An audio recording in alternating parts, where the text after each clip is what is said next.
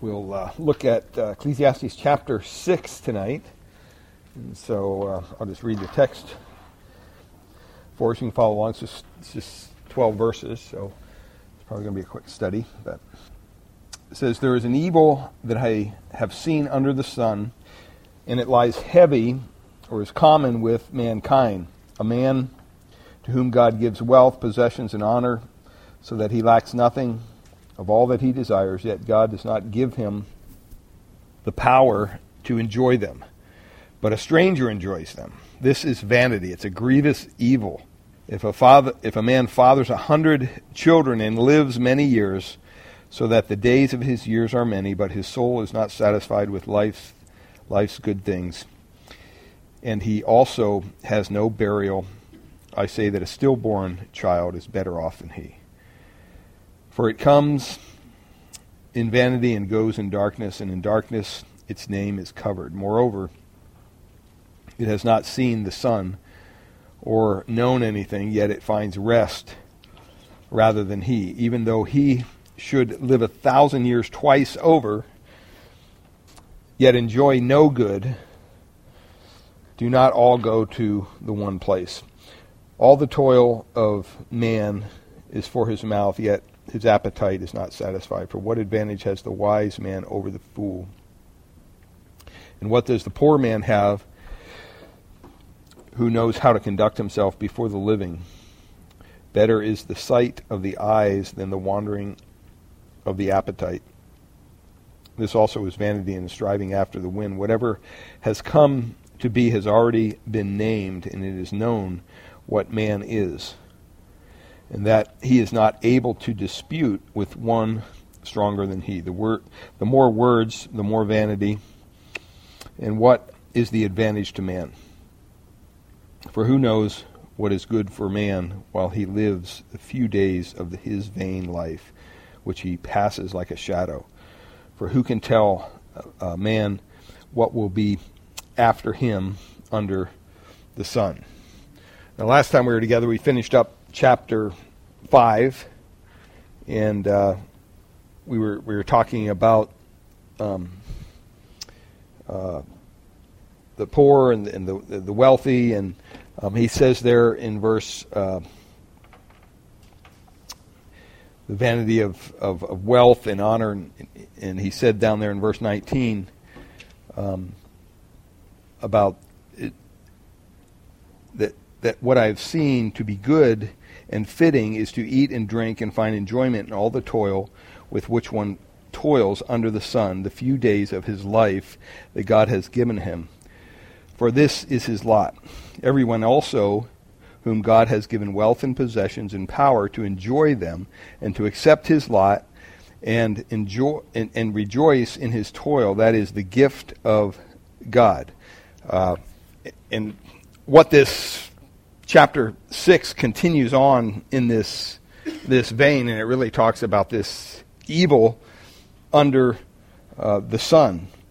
And the evil is when people don't recognize what they have, the life, the possessions, everything, comes from the hand of God. They think somehow that they acquired it themselves. And so that's kind of a fundamental law throughout the book of Ecclesiastes. We've seen this many times. And here he's talking about the ability, first of all, to have things, but secondly, the ability to enjoy the things you have. That even is a gift from God. And that's pretty good theology when you think about it, that all these things come from the hand of God, because that's what the Bible tells us. There's nothing that we have, 1 Corinthians 4:7, that we didn't get from the hand of God. So in the Christian life especially, there's no room for ego, there's no room for pride, there's no room for arrogance, but we have to have a certain, I think, humility when it comes to our lives. I mean, even as we go to our jobs tomorrow, it's very easy to fall into the trap of thinking it all about our ability, or all about our ability to enjoy what we have. And God says, no, you have to understand that not only do I give you your job and everything that you have, all your material things, but I also give you the ability to enjoy these things. And And God is basically telling us here that we need to be reminded that everything comes from his hand. And unfortunately, a lot of people don't get this truth. They don't understand this truth. And the reason I know this to be true is because I know a lot of people who have a lot of stuff, right? A ton of stuff, but they're not happy. They're miserable. You think, boy, if I just had a little bit of what they had, I'd be really happy. But that's not where happiness comes from. That's not where joy comes from. And a lot of times, when God gives us something, when he gifts us with something, at first our initial response, maybe we're in between jobs and we're praying for the new job, and all of a sudden, boy, this opportunity comes up, and pretty soon we got a new job, and we're going, whoa, thank you, God. And then, that lasts for a couple days, and then after a couple weeks, we're thinking, I kind of deserve this job. I mean, they picked me out of all these other people. I am gifted. I mean, they need me here. And then we're telling other people eventually, I got this job, and there was 100 people that applied, but they picked me. And pretty soon it's all about us. And we forget, wait a minute, who gave us this job? And we all fall into that trap at certain points. And what happens is sometimes we fall into that worldly pattern of thinking that somehow the things that we accumulate, the new job, the new car, the new house, whatever it might be, is that not only did I deserve this, but I worked hard for this, and this is mine, and this is a result of my hand, and it doesn't work out that way, because a lot of times if you're going after things with that kind of heart, you're going to find out that even if you collect all the things, what happens? Your heart's still not satisfied, right? There's still an emptiness there. And this is what he says here in verse 1. He says there's an evil. What's the evil? The mere fact that you're not acknowledging that God has gifted you with whatever he's gifted you with. And so he says, I've seen this evil that I've seen under the sun. And the ESV says it lies heavy on mankind. Other translations in the Hebrew, it basically means it's great upon the back of mankind, or it's common, it's frequent, it's everywhere, is what he's saying here. We have to understand there's nothing we receive that we did not get from the hand of God. And the evil is when you don't acknowledge that. That's the evil he's talking about here. It's the fact that in spite of all the accumulation, in spite of the fact that you have everything you want, your soul is still not satisfied because you're forgetting where it came from. And he points out three things here. He talks about the frustration of having everything you want but not being able to enjoy it. We'll get to that in verse 2. Secondly, he points out that there's futility in life. He uses that word a lot. When there's no inward satisfaction. You can have all this stuff on the outside, but you could still be void on the inside. He talks about that in verses 3 through 9. We got everything we want, but we're still so unhappy.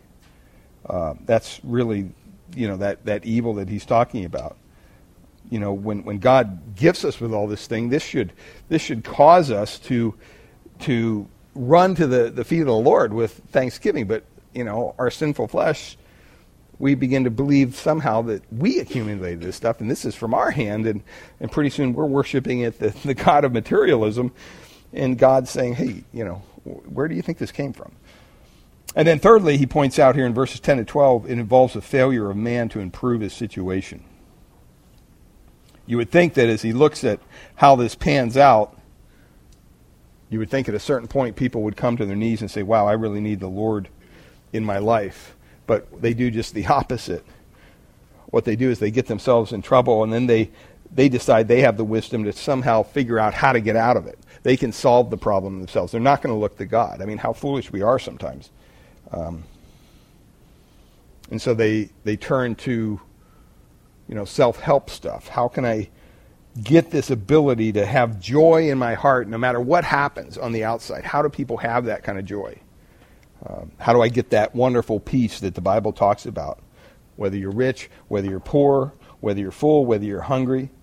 How do you get that peace that controls your life? And Solomon's answer is, not only does everything else come from the Lord, but that comes from the Lord. But unfortunately, we have a tendency to keep looking elsewhere. And so let's go back to the first one here in verses 1 and 2. Take a look at the frustration of having everything you want but not able to enjoy it. This is what he says here in verse 2. He says, a man to whom God gives wealth, possessions, and honor, so that he lacks nothing at all that he desires. I mean, think about that. That's everything you have. You don't lack anything that you desire. He says, yet God does not give him the power to enjoy him, but a stranger enjoys them. And he says, this is vanity. It's a grievous evil. It's something that's found frequently in the society we live in. It tells us that it's common there. That's the whole idea. It's great. It's heavy. It's frequent. It's prevalent. And you can't escape it. You can't run from it. It's going to haunt you. It's going to hunt you down. The idea that you can get everything that you ever wanted, whether it's a job, whether it's a possession, whether it's a bank account, a particular investment, whatever it is you want, a wife, children, you name it.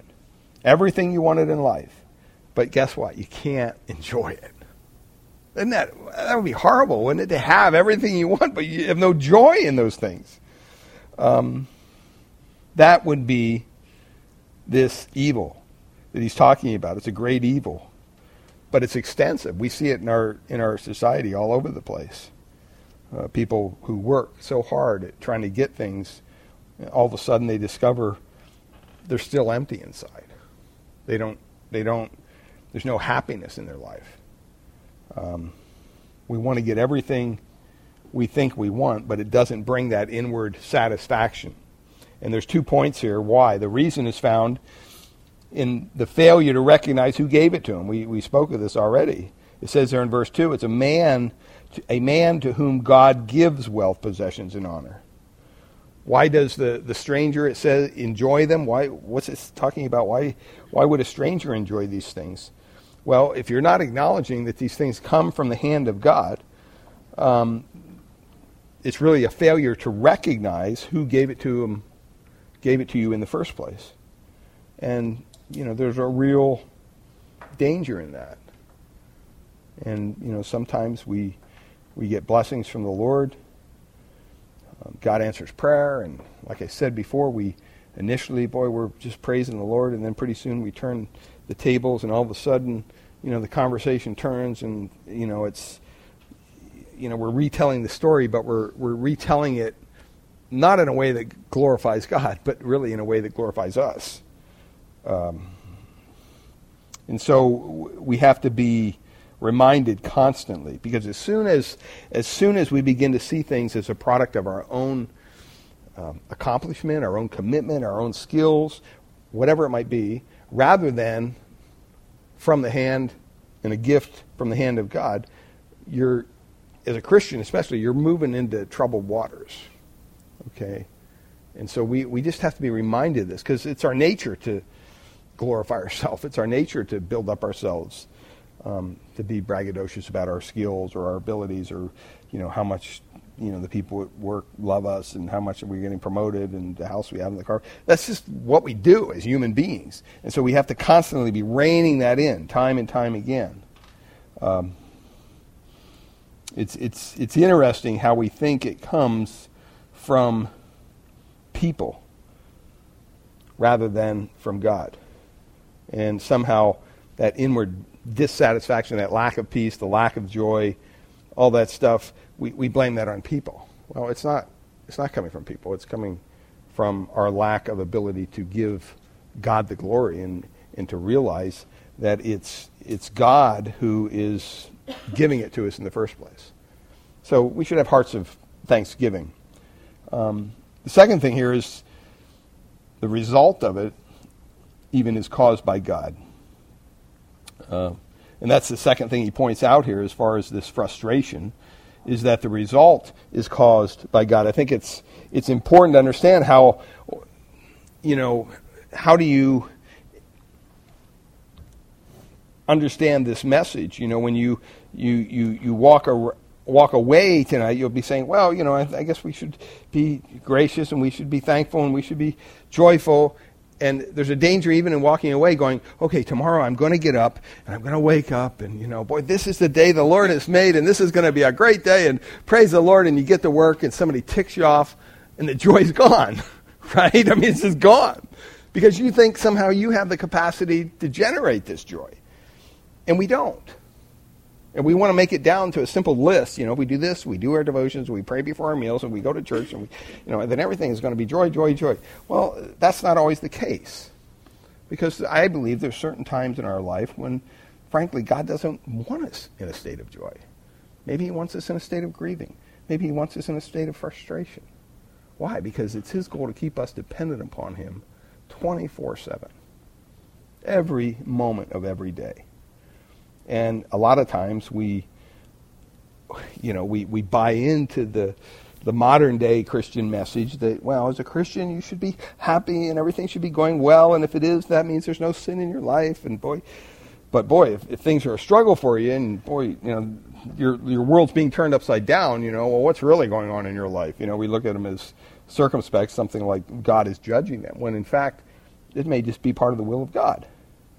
And so we have to be patient, and we have to realize when that joy is lacking or when we're losing that joy, that sometimes that's the time not to work harder at trying to get it, but just to stop what we're doing and just to trust in God. Because the problem is that the result of having joy in what God has given us also comes from God, and we forget that. That's a gift from God as well, not just the stuff, but the joy of having the stuff, the ability to enjoy what God has given you. That comes from God as well. And so many times we think that we can generate this on our own. And so God, in his loving way, keeps us completely dependent upon him. And every time you think you're in charge of this, guess what? God steps in and he begins to frustrate you. As soon as you think you got this thing handled or whatever, or, somehow something happens in your life where you're back on your heels and you're going, oh, God, and that's where he wants you. And so it's okay. It's okay to be there. Don't fall into the trap if you just, work hard and do your job. And, a lot of people work hard. A lot of people do their jobs very well. But you know what? They're miserable. They're completely unhappy inside. And they don't even know why. And the reason is because they don't acknowledge that this joy has to come from the Lord. It can't come from us. And really the reason is found in our failure to understand it's from God. It's not a result of having joy or having joy itself. It's that itself is caused by the Lord. And so he points that out. If you ignore God in your life, if you're trapped by your own frustration, there's no way out of that until you come to the Lord. The harder you push, the harder you try to make things better for yourself, I really believe that it just gets worse because you're not giving up. You're not surrendering to the Lord, and that's what he wants. He wants a heart that's surrendered to him.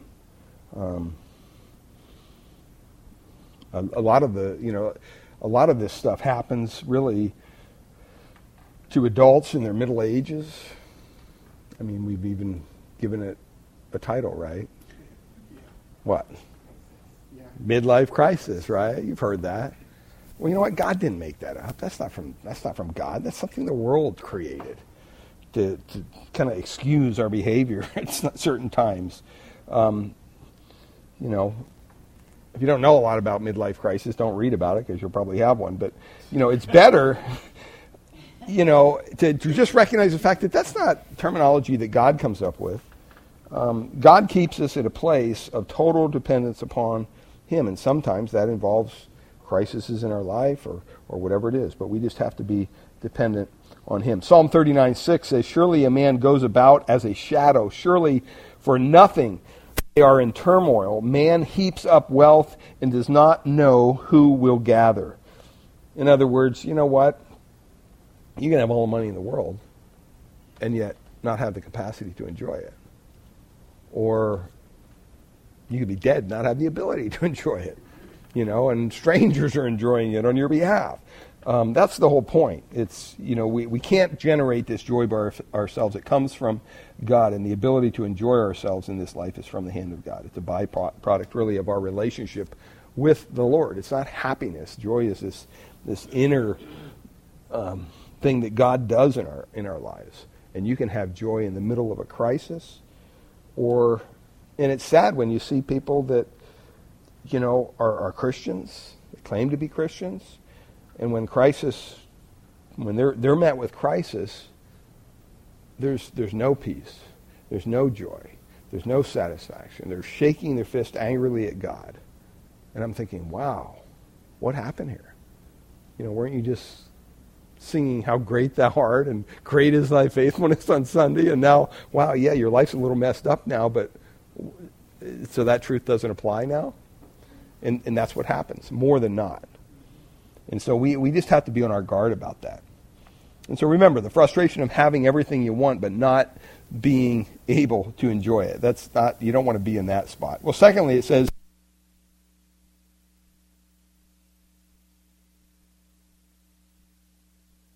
in verse 3 here, he says, if a man fathers 100 children, I mean, I don't know why you'd want to do that, but think about that. That's a lot of kids, right? He's just using hyperbole here, but if a man fathers 100 children, he says, if a man fathers 100 children and lives many years, so that the days of his years are many, so he's got a big family, long life, but his soul is not satisfied with life's good things. So he's got everything. To have 100 children, that would be somebody who's really, really, really blessed in that culture, because that's how they looked at things. But if they had all that, but their soul was not satisfied with life's good things, it says, and he also has no burial. I say that a stillborn child is better off than he. I mean, what in the world is he talking about here? It talks about this soul not being satisfied several times here, and it speaks of this inward satisfaction that we can have if we have the right perspective when it comes to our Christian life, when it comes to God's blessing in our lives. But it's seen here in this comparison he uses with a stillborn child. I mean, this text may be a little confusing, but it's just really a contrast here between the father of 100 children and a child who was never born. That's what he's contrasting. Michael Eaton, in his commentary on Ecclesiastes, says this: it's better to miscarry at birth than the miscarry throughout an entire life. And it also brings out a truth here. I mean, I don't know what your background is with this, but I mean, how true it is that a child is better. You think of a stillborn child or even an aborted child. I mean, the Scripture says that they're better off. Why? Because the child doesn't have to enjoy all the conflicts and frustrations and futility that he's been talking about in this book. You don't have that. I mean, Solomon points out that life is filled with much grief, much sorrow, much emptiness. Vanity. There's no purpose. He talks about that. And he says basically a child's much better off. And there's another indication, too, in the Old Testament that teaches that children, when they die, are with the Lord. Sometimes this is kind of a controversial thing, but I believe that when children die, before they understand the gospel, God takes them home. And this is one reason, because it indicates here that they're better off. Well, if they're in hell, they're not better off, right? But if they're in the presence of the Lord, they are. And plus, you have David, right, with the lost little child with Bathsheba. You remember that? And he specifically mentions that the child cannot come back to him, but I will go, what? To them. So that's evidence to tell us that these little babies that die before they really comprehend the gospel, they're much better off. They're at peace, they're at rest with the Lord. And people say, well, how does that work with election? How could you say that if well, I just think God elected all the little babies. I mean, he knew who was going to die, so he elected them all, and that's not an issue at all. I mean, God can do whatever he wants. So, today, I mean, people who think that they have the world by the tail, they discover, that, wow, this is how somehow they're going to find peace with God or with the Lord. What happens is they find that there's no inward satisfaction. And he's making this comparison here. And he continues here in verse 4. He says, "For it comes in vanity and it goes in darkness. And in darkness its name is covered." Verse 5, "Moreover, it has not seen the sun or known anything, yet it finds," speaking of the baby, "finds rest rather than the person who has all these things, 1,000 or 100 children, and all that stuff." And so it's pretty interesting. And sometimes people say, well, Ecclesiastes seems kind of like a downer book. It's always talking about death. It's talking about no purpose in life, vanity, vanity. But you know what? Death is a reality. It's part of life. It's much easier to view it that way than to be caught off guard when it happens, to be surprised when it happens. I mean, nobody wants to die, I don't think. But you know what? We're all going to die. One day we're going to die. It could be tonight, it could be tomorrow, it could be in 10 years, 20 years, whatever. But if the Lord does not return, eventually we will have a funeral, we will be dead. People will be going to our memorial service or whatever. That's the great equalizer in life, right? Death. Doesn't matter if you're rich or poor. You think of some of the people that have passed away, and we all are touched by death all the time, whether it's through extended family members, whether it's through friends, whether it's through whatever. I mean, I would find it very hard to believe that even this past year that you didn't somehow know someone who either was directly affected by death or a relative or a friend or whatever. But you know what? The good thing is, to the believer, it's not a threat. Death isn't something to be feared, right? I mean, it's something that it's just a graduation. You're going from this life into the presence of the Lord. And the good thing is we don't get to pick when that happens. We don't get to pick how it happens. That's, the Bible says, in the hands of the Lord. And so there should be an element of trust. It's not a threat to the believer, but it should be a threat to the person who's just trusting in their wealth or trusting in their materialism. And they have no satisfaction, they have no meaning in life. And that's kind of what he's trying to point out here. And so it's really it's the great equalizer. And so he says here in verse 6, even though he should live 1,000 years twice, or 2,000 years. That puts him up there with some other pretty twice over people in the Bible, right? But even though he should live 1,000 years twice over, yet enjoy no good, do not all go to one place. In other words, death. We're all going to end up in the grave. We're all going to be dead at some point. And so he really just kind of points that out. And then he contrasts there in verses 7 to 9 with the poor person. He says, all the toil of man is for his mouth, yet his appetite is not satisfied. For what advantage has the wise man over the fool? And what does the poor man have who knows how to conduct himself before the living? Verse 9, better is the sight of the eyes than the wandering of the appetite. This also is vanity and a striving after the wind. I mean, he's very blunt here. He's showing that all the labor of man, why do we do it? So we can eat, so we can sustain ourselves. And yet, we're never satisfied. We're never satisfied. Proverbs 16:26 says, a worker's appetite works for him. His mouth urges him on. Proverbs 30:15 says, the leech has two daughters. I don't know if you've ever been affected by a leech, but we had a pond, and once in a while we'd get leeches on us. And, But it says in verse 15 of Proverbs 30, the leech has two daughters, give and give. Three things are never satisfied, four never say enough. And that's kind of how sometimes, unfortunately life is. There's some people that look at things like that and they are never satisfied. The more they get, the more they want.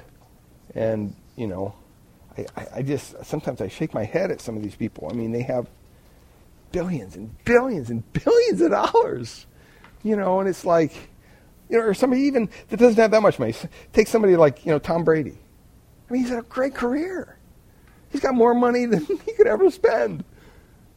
And there's something inside him that just won't let him walk away. He's probably going to come back next year and risk being injured. And who knows? I mean, I don't know. I get it, the competitive spirit and all that. That's wonderful. But, boy, how much is enough? How many, does he want all 10 fingers filled up with Super Bowl ring? I don't know, I don't think that's going to happen. But anyway, it's just that's the way life is. Whatever we are granted, we always want more. And the problem is that the soul is not satisfied. That's what he says here. He says it twice. The soul is not satisfied. No matter how much you have, your soul is never going to say, okay, this is enough. Naturally, it's just not going to happen. You may get the raise at work and you think, wow, okay, man, I'm making more than I ever made before. But you know what? You're going to want more. Or that's just the way it is. That's how the sinful nature that makes up our being operates. And so we constantly have to rein that in, and we constantly have to say, wait a minute, how much is enough here?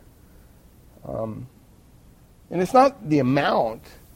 It's not, the amount of what we have. It's being satisfied with what we have. That's where this joy that God is speaking of comes from. When you acknowledge that it comes from His hand, and you acknowledge that, okay, this is what I have, and don't get me wrong. We need to work hard and we need to be responsible and all those things, but at the same time, we have to realize that our soul is never going to be satisfied with stuff. We just won't be. And the principle is, he points it out there, pretty simple. Better is the sight of the eyes than the wandering of desire. The wandering of desire, one commentator says, is that law of diminishing returns. It often prevents us from enjoying what we see and being content with what we have. The more we have, the more we want. It's just the way it works. And it can be very, it can cause a lot of issues with folks. So you see the frustration of having everything you want but not being able to enjoy it. Secondly, the futility of life, and when there's no inward satisfaction.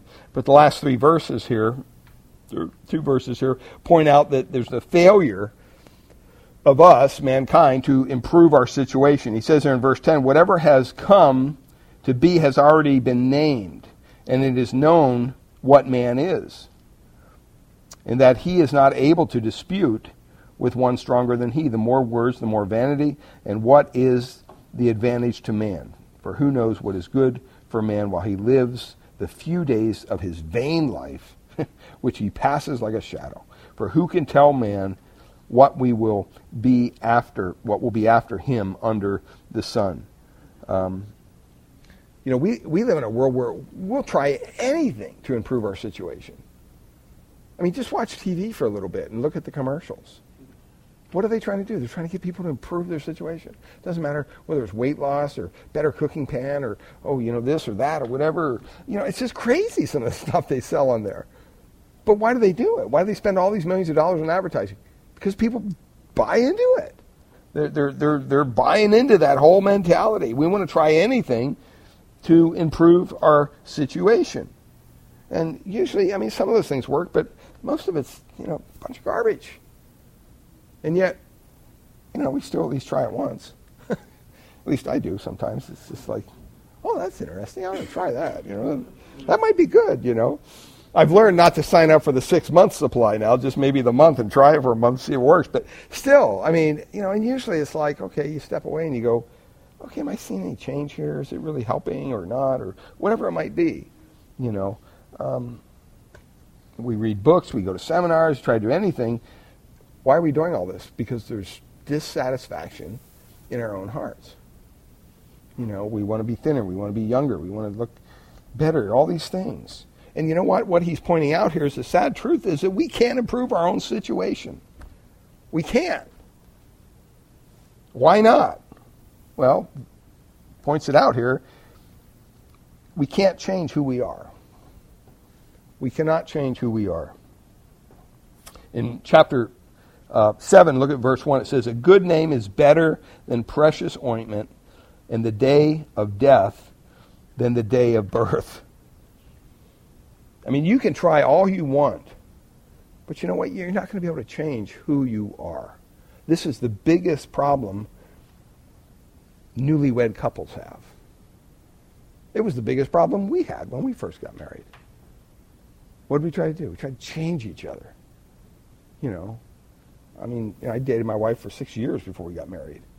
It's like, okay, you didn't know that I was a little shy about some things. And come on, figure it out, I'm not going to just change because I have a ring on my finger now.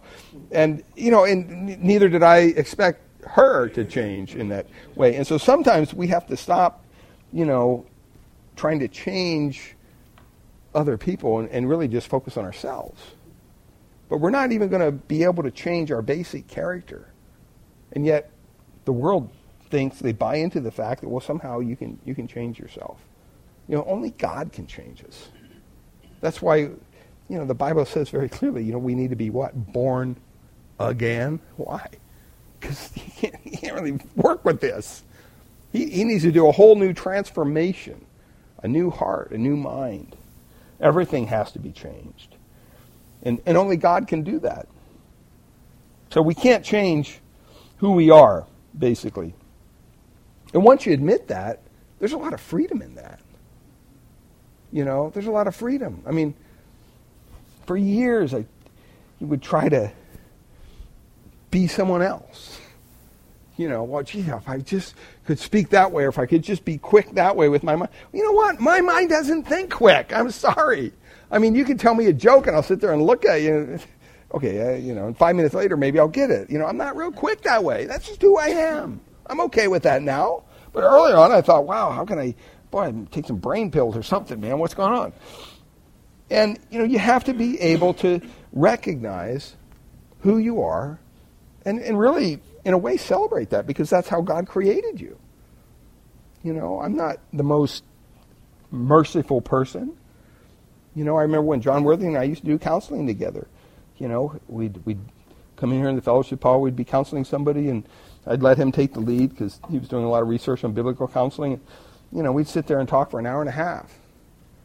And sometimes the person would talk for a half hour. And I'm sitting there just like, oh my gosh, shut up. Seriously, in my heart, I'm just thinking, why is he letting this person just,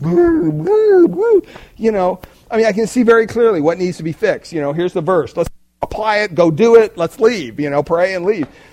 And, I'd sit there and then John would, give him all this counsel, and then he'd turn to me and he'd say, well, Steve, do you have anything to offer? I said, well, just a couple things. Here's the sin that's in your life. Here's the verse that you need to do. Let's meet in 2 weeks. Let's pray.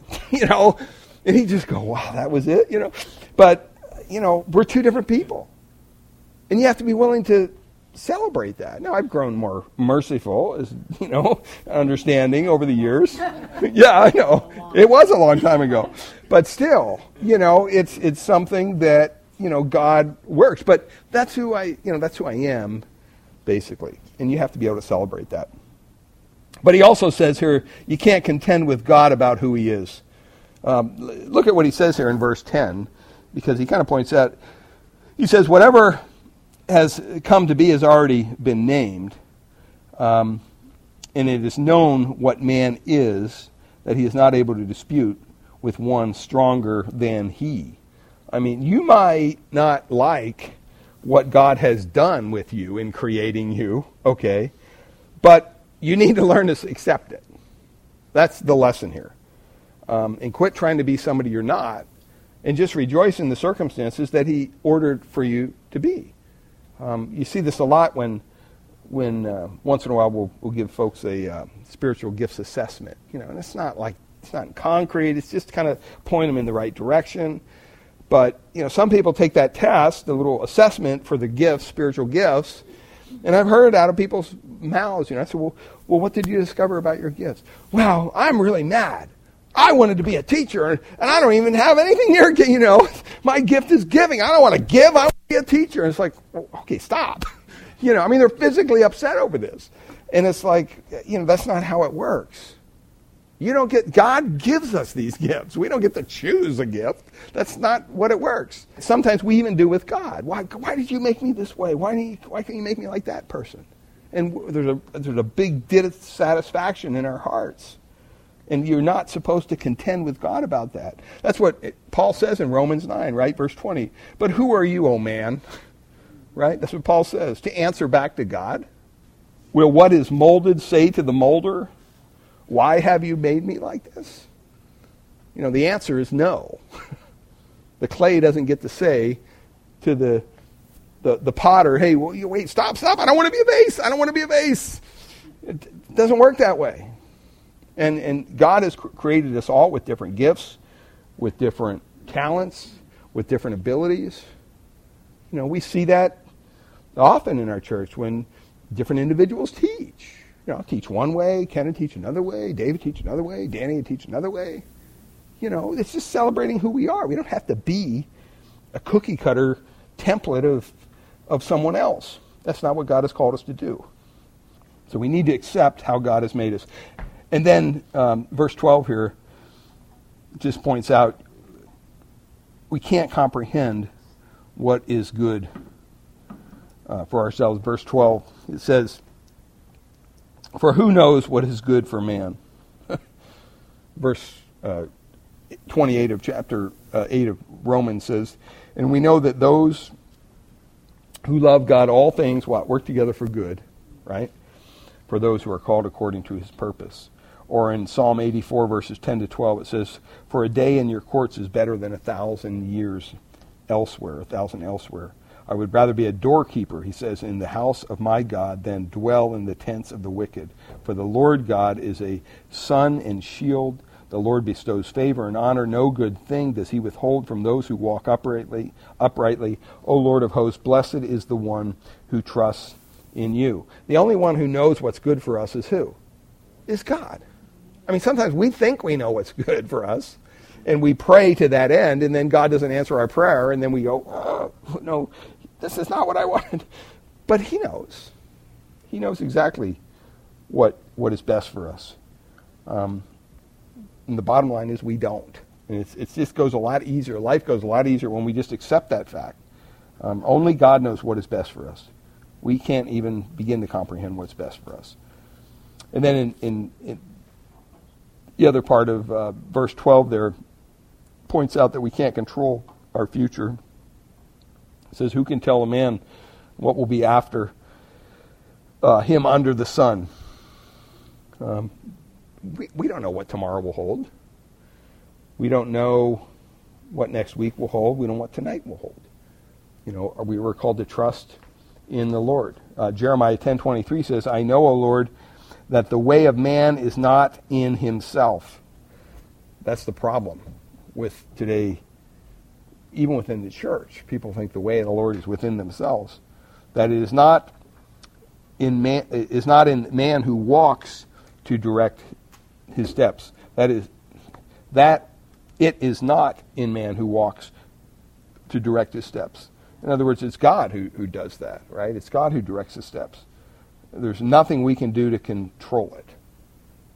And if there's nothing you can do to control something, why worry about it? Why waste time worrying about it? Walter Kaiser wrote this, a man may possess wealth, honor, numerous children, long life, in virtually everything that's outward good that anyone could possibly imagine. Yet he can still be a very broken, dissatisfied, and unhappy person, because prosperity without the divine gift of enjoyment is nothing. God-given wealth without God-given power to enjoy it is a great evil. That's what he says in this chapter. He's saying you could have everything you could possibly ever imagine, but you know what? If you're not recognizing it comes from the hand of God, it's not good. And so we need to be thankful. We need to be understanding that, you know what, God has a purpose. He has a plan for us. It may not be our purpose, our plan, but that's okay because God knows what's best for us. And, you know, we have to be patient. Just be willing to wait on the Lord.